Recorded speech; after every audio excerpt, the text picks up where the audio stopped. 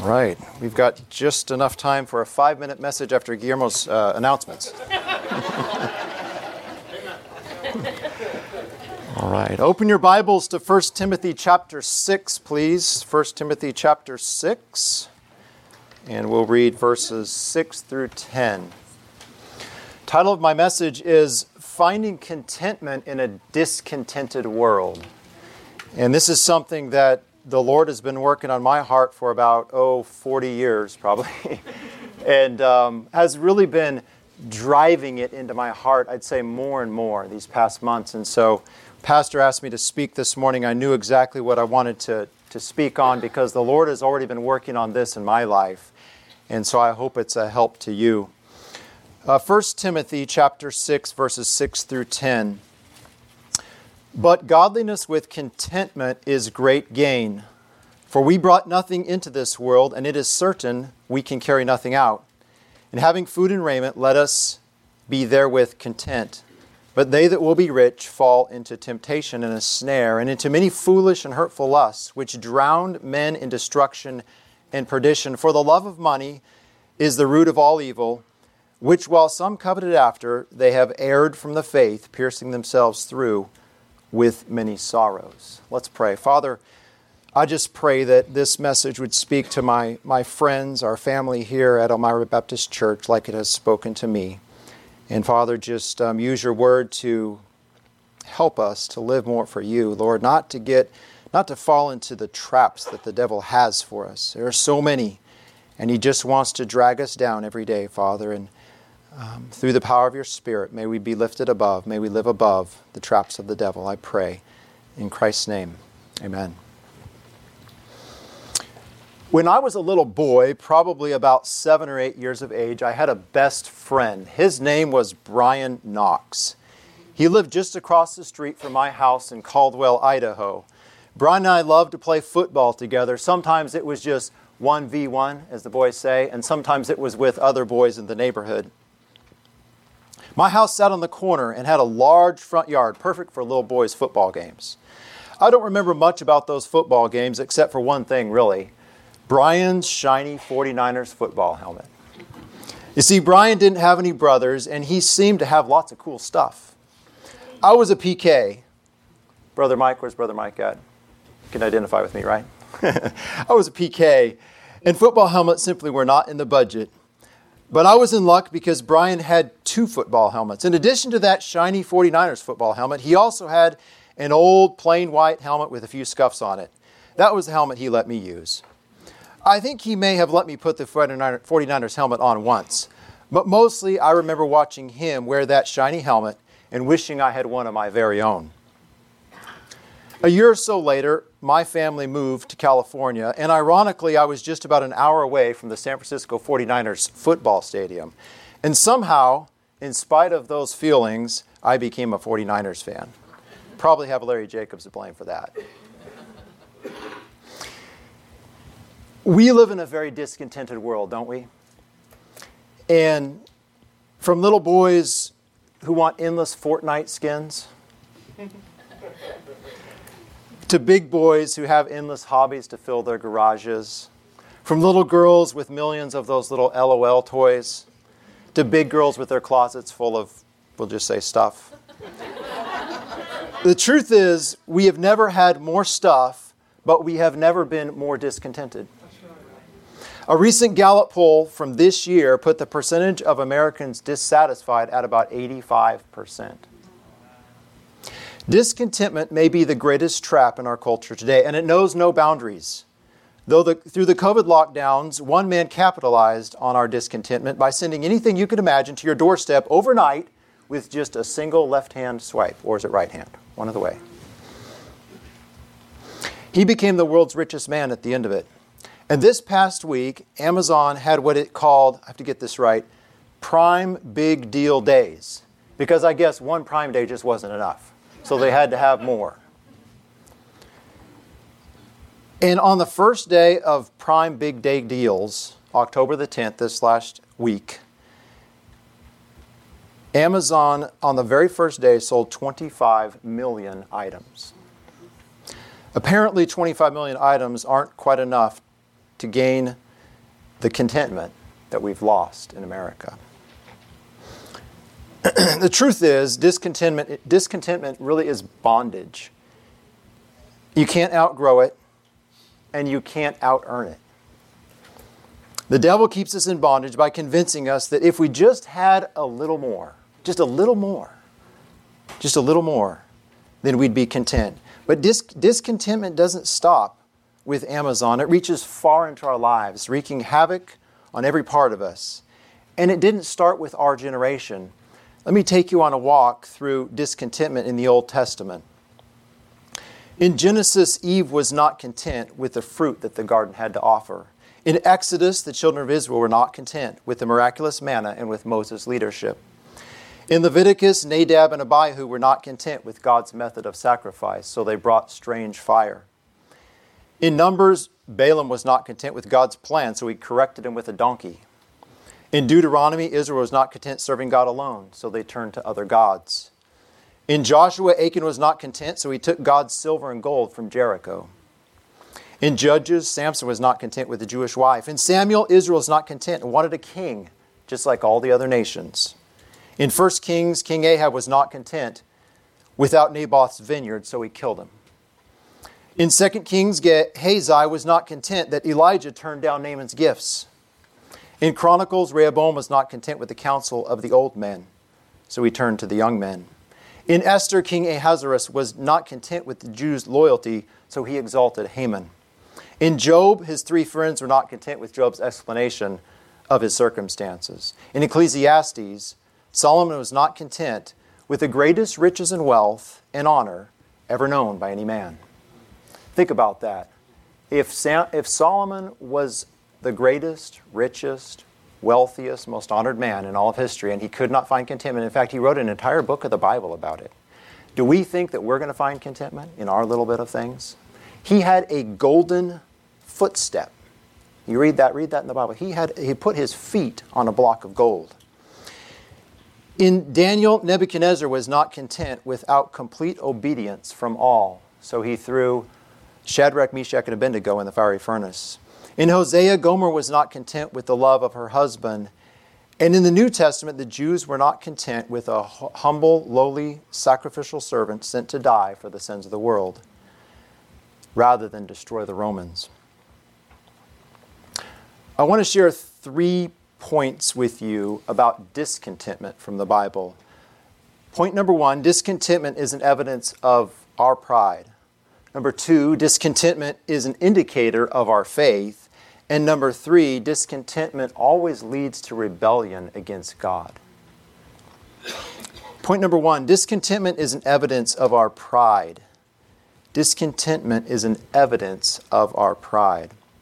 Jude 1:16 says, "These are murmurers, complainers, walking after their own lusts, and their mouths speak great swelling words, having men's persons in admiration because of advantage." You know, the world is constantly telling us that we deserve this or we deserve that.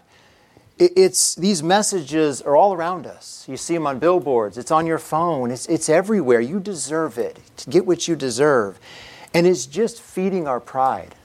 It's feeding our pride. And this is nothing less than the devil stoking our pride to make us think that this world can fill our emptiness. He knows that we want to look good in men's eyes. We want to be important. We want to feel accepted. So we say to ourselves, yeah, I deserve that. I worked hard. I'm a good person. And so pride is lifted up within us. We look at others who have more than we do, and we throw a pity party. Anyone done that? I have.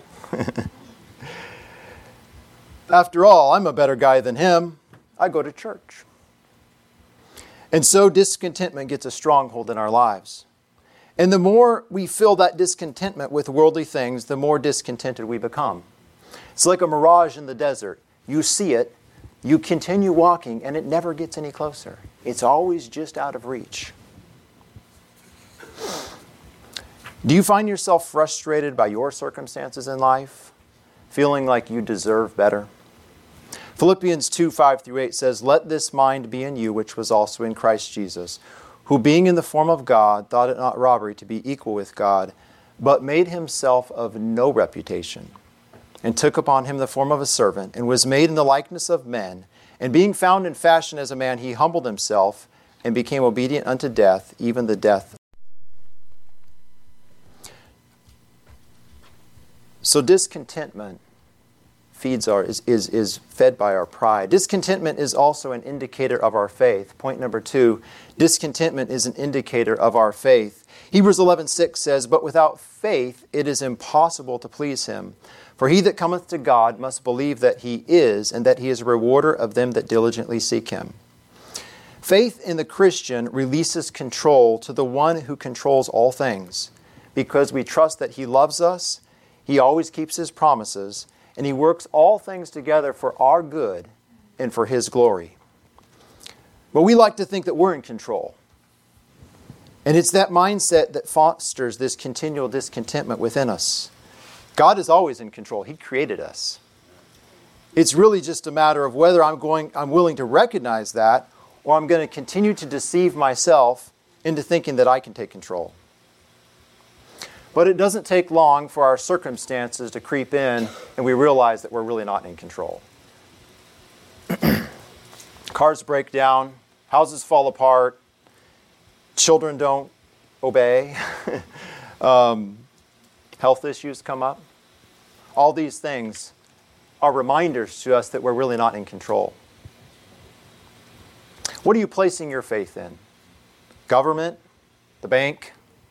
I hope not. The doctor? Saw a lot of that during COVID. The pastor? The church?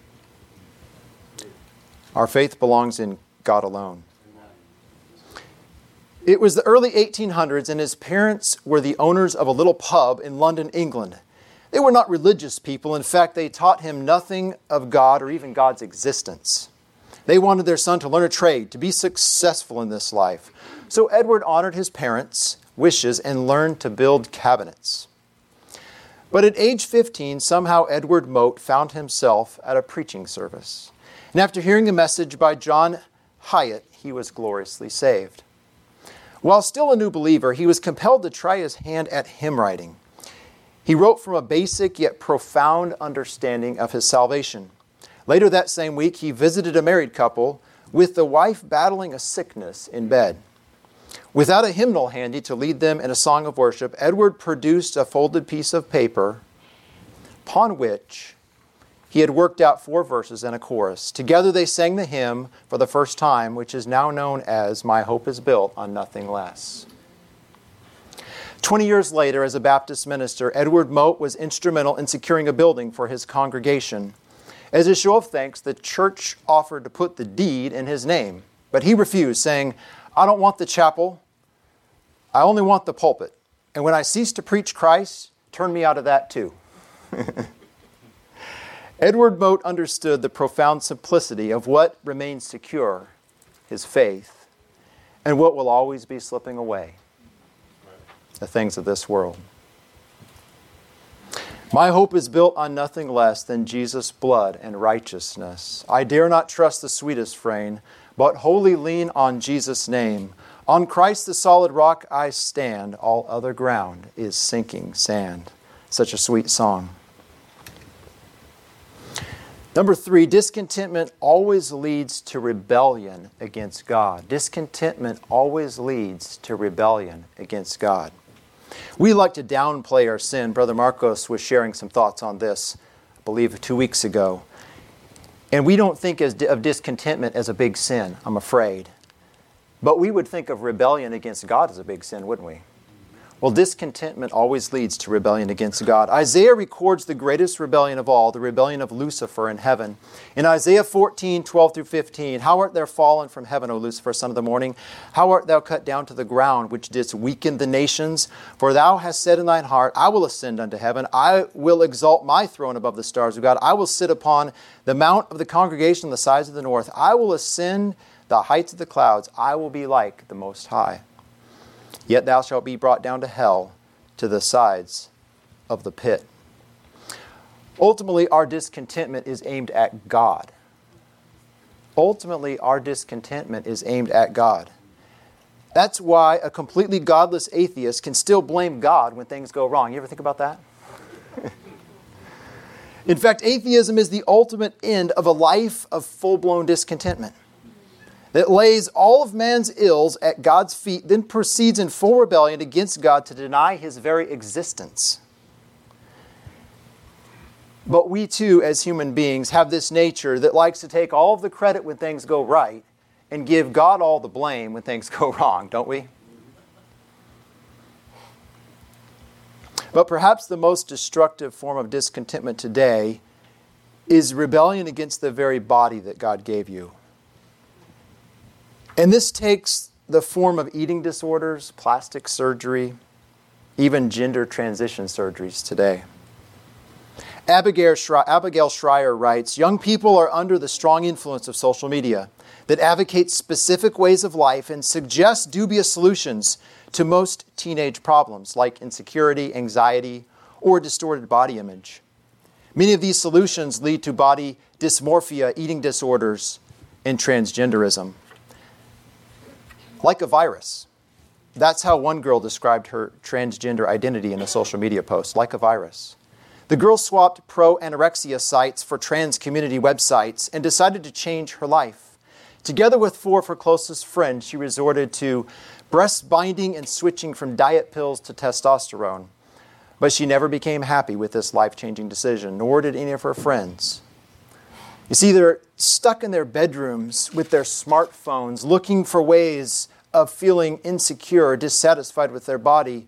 And these trans activists, through social media, are quick to suggest you're probably not a girl. And if you somehow don't feel comfortable, thus rapid onset gender dysphoria spreads like a virus, mainly through social media networks and peer groups. Jude 17 through 23 says, "But, beloved, remember ye the words which were spoken before of the apostles of our Lord Jesus Christ, how that they told you there should be mockers in the last times, who would walk after their own ungodly lusts. These be they who separate themselves, sensual, not having the Spirit. But you, beloved, building up yourselves on your most holy faith, praying in the Holy Ghost, keep yourselves in the love of God, looking for the mercy of our Lord Jesus Christ unto eternal life. And of some have compassion, making a difference, and others save with fear, pulling them out of the fire, hating even the garments spotted by the flesh." Keeping yourselves in the love of God and looking for the mercy of our Lord Jesus Christ. Those 2 phrases jumped out at me. Keeping yourselves in the love of God and looking for the mercy of our Lord Jesus Christ. May the love and mercy of God flow through us to our beautiful children, who were created in the image of God and for His glory. We must remember that. We must remember that. Every child, every teenager, every person out there was created by God in His image and for His glory. So how do we deal with discontentment? I would submit 3 ways, just quickly. Number 1, contentment is a learning process. As I said, I'm 40 years in the learning and still not there for sure. Contentment comes through service, number 2. And number 3, contentment requires faith and patience. First, contentment is a learning process. In Philippians 4:11, Paul said that he learned to be content. And we can take encouragement from this word, learned, because it tells us that Paul was not always content. The Bible says that he learned to be content. So the question is that if Paul learned contentment, then who taught him? Well, he answers this in verse 13. "I can do all things through Christ, which strengthens me." Perhaps no verse in all the Bible is more taken out of context than this verse. I just told my Sunday school class that. And some of our richest athletes use this verse, at least without the Christ part, to affirm their basketball skills, to gain more accolade, to get more money. Irony. In context, this verse teaches us that we can be content in the midst of hunger, suffering, and the greatest need, by the never-ending strength that only comes through Christ. Number 2, contentment comes through service. Contentment comes through service. First, let me say something. I think as a young man, I used to think that people who were content were just lazy. And contentment is not apathy. I think that's a misnomer by maybe some young people. If you're a go-getter, you might think, well, he's content. Well, he's lazy. Why doesn't he go get more? Why doesn't he go do more? Apathy is completely different from contentment.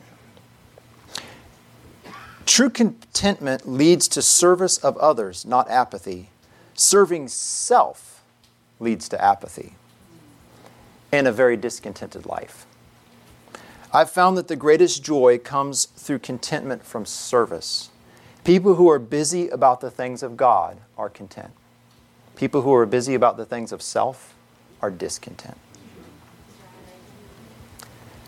There's no greater contentment than going beyond ourselves and serving others only for the glory of Jesus.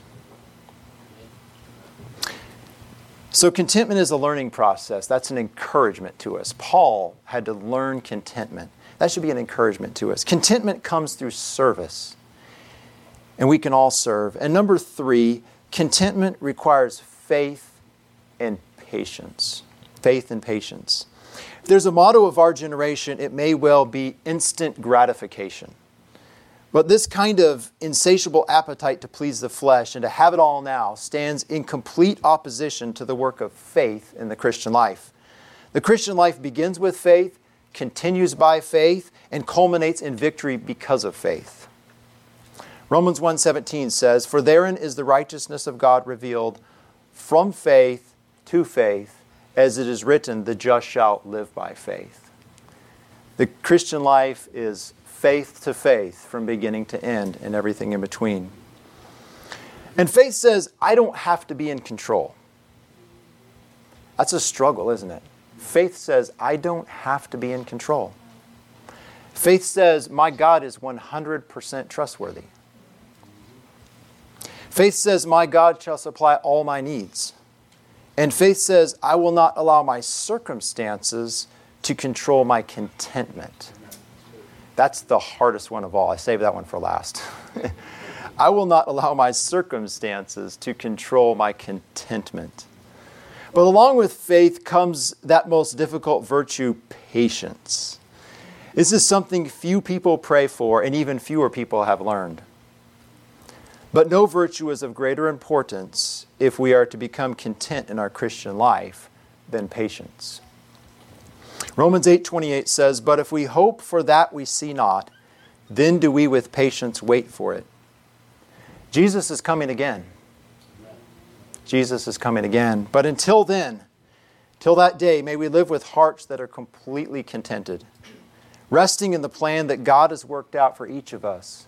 He has a specific plan for every one of us.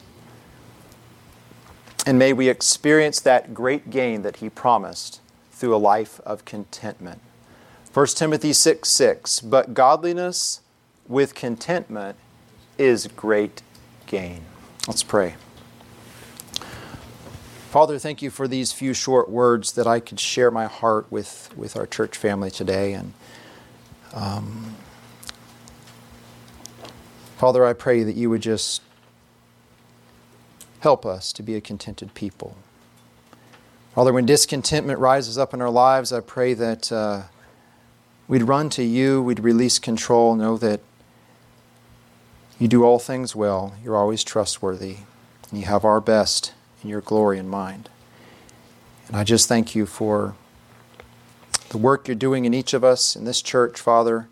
Help us. We live in America. We live in a place where stuff is pushed in our face, where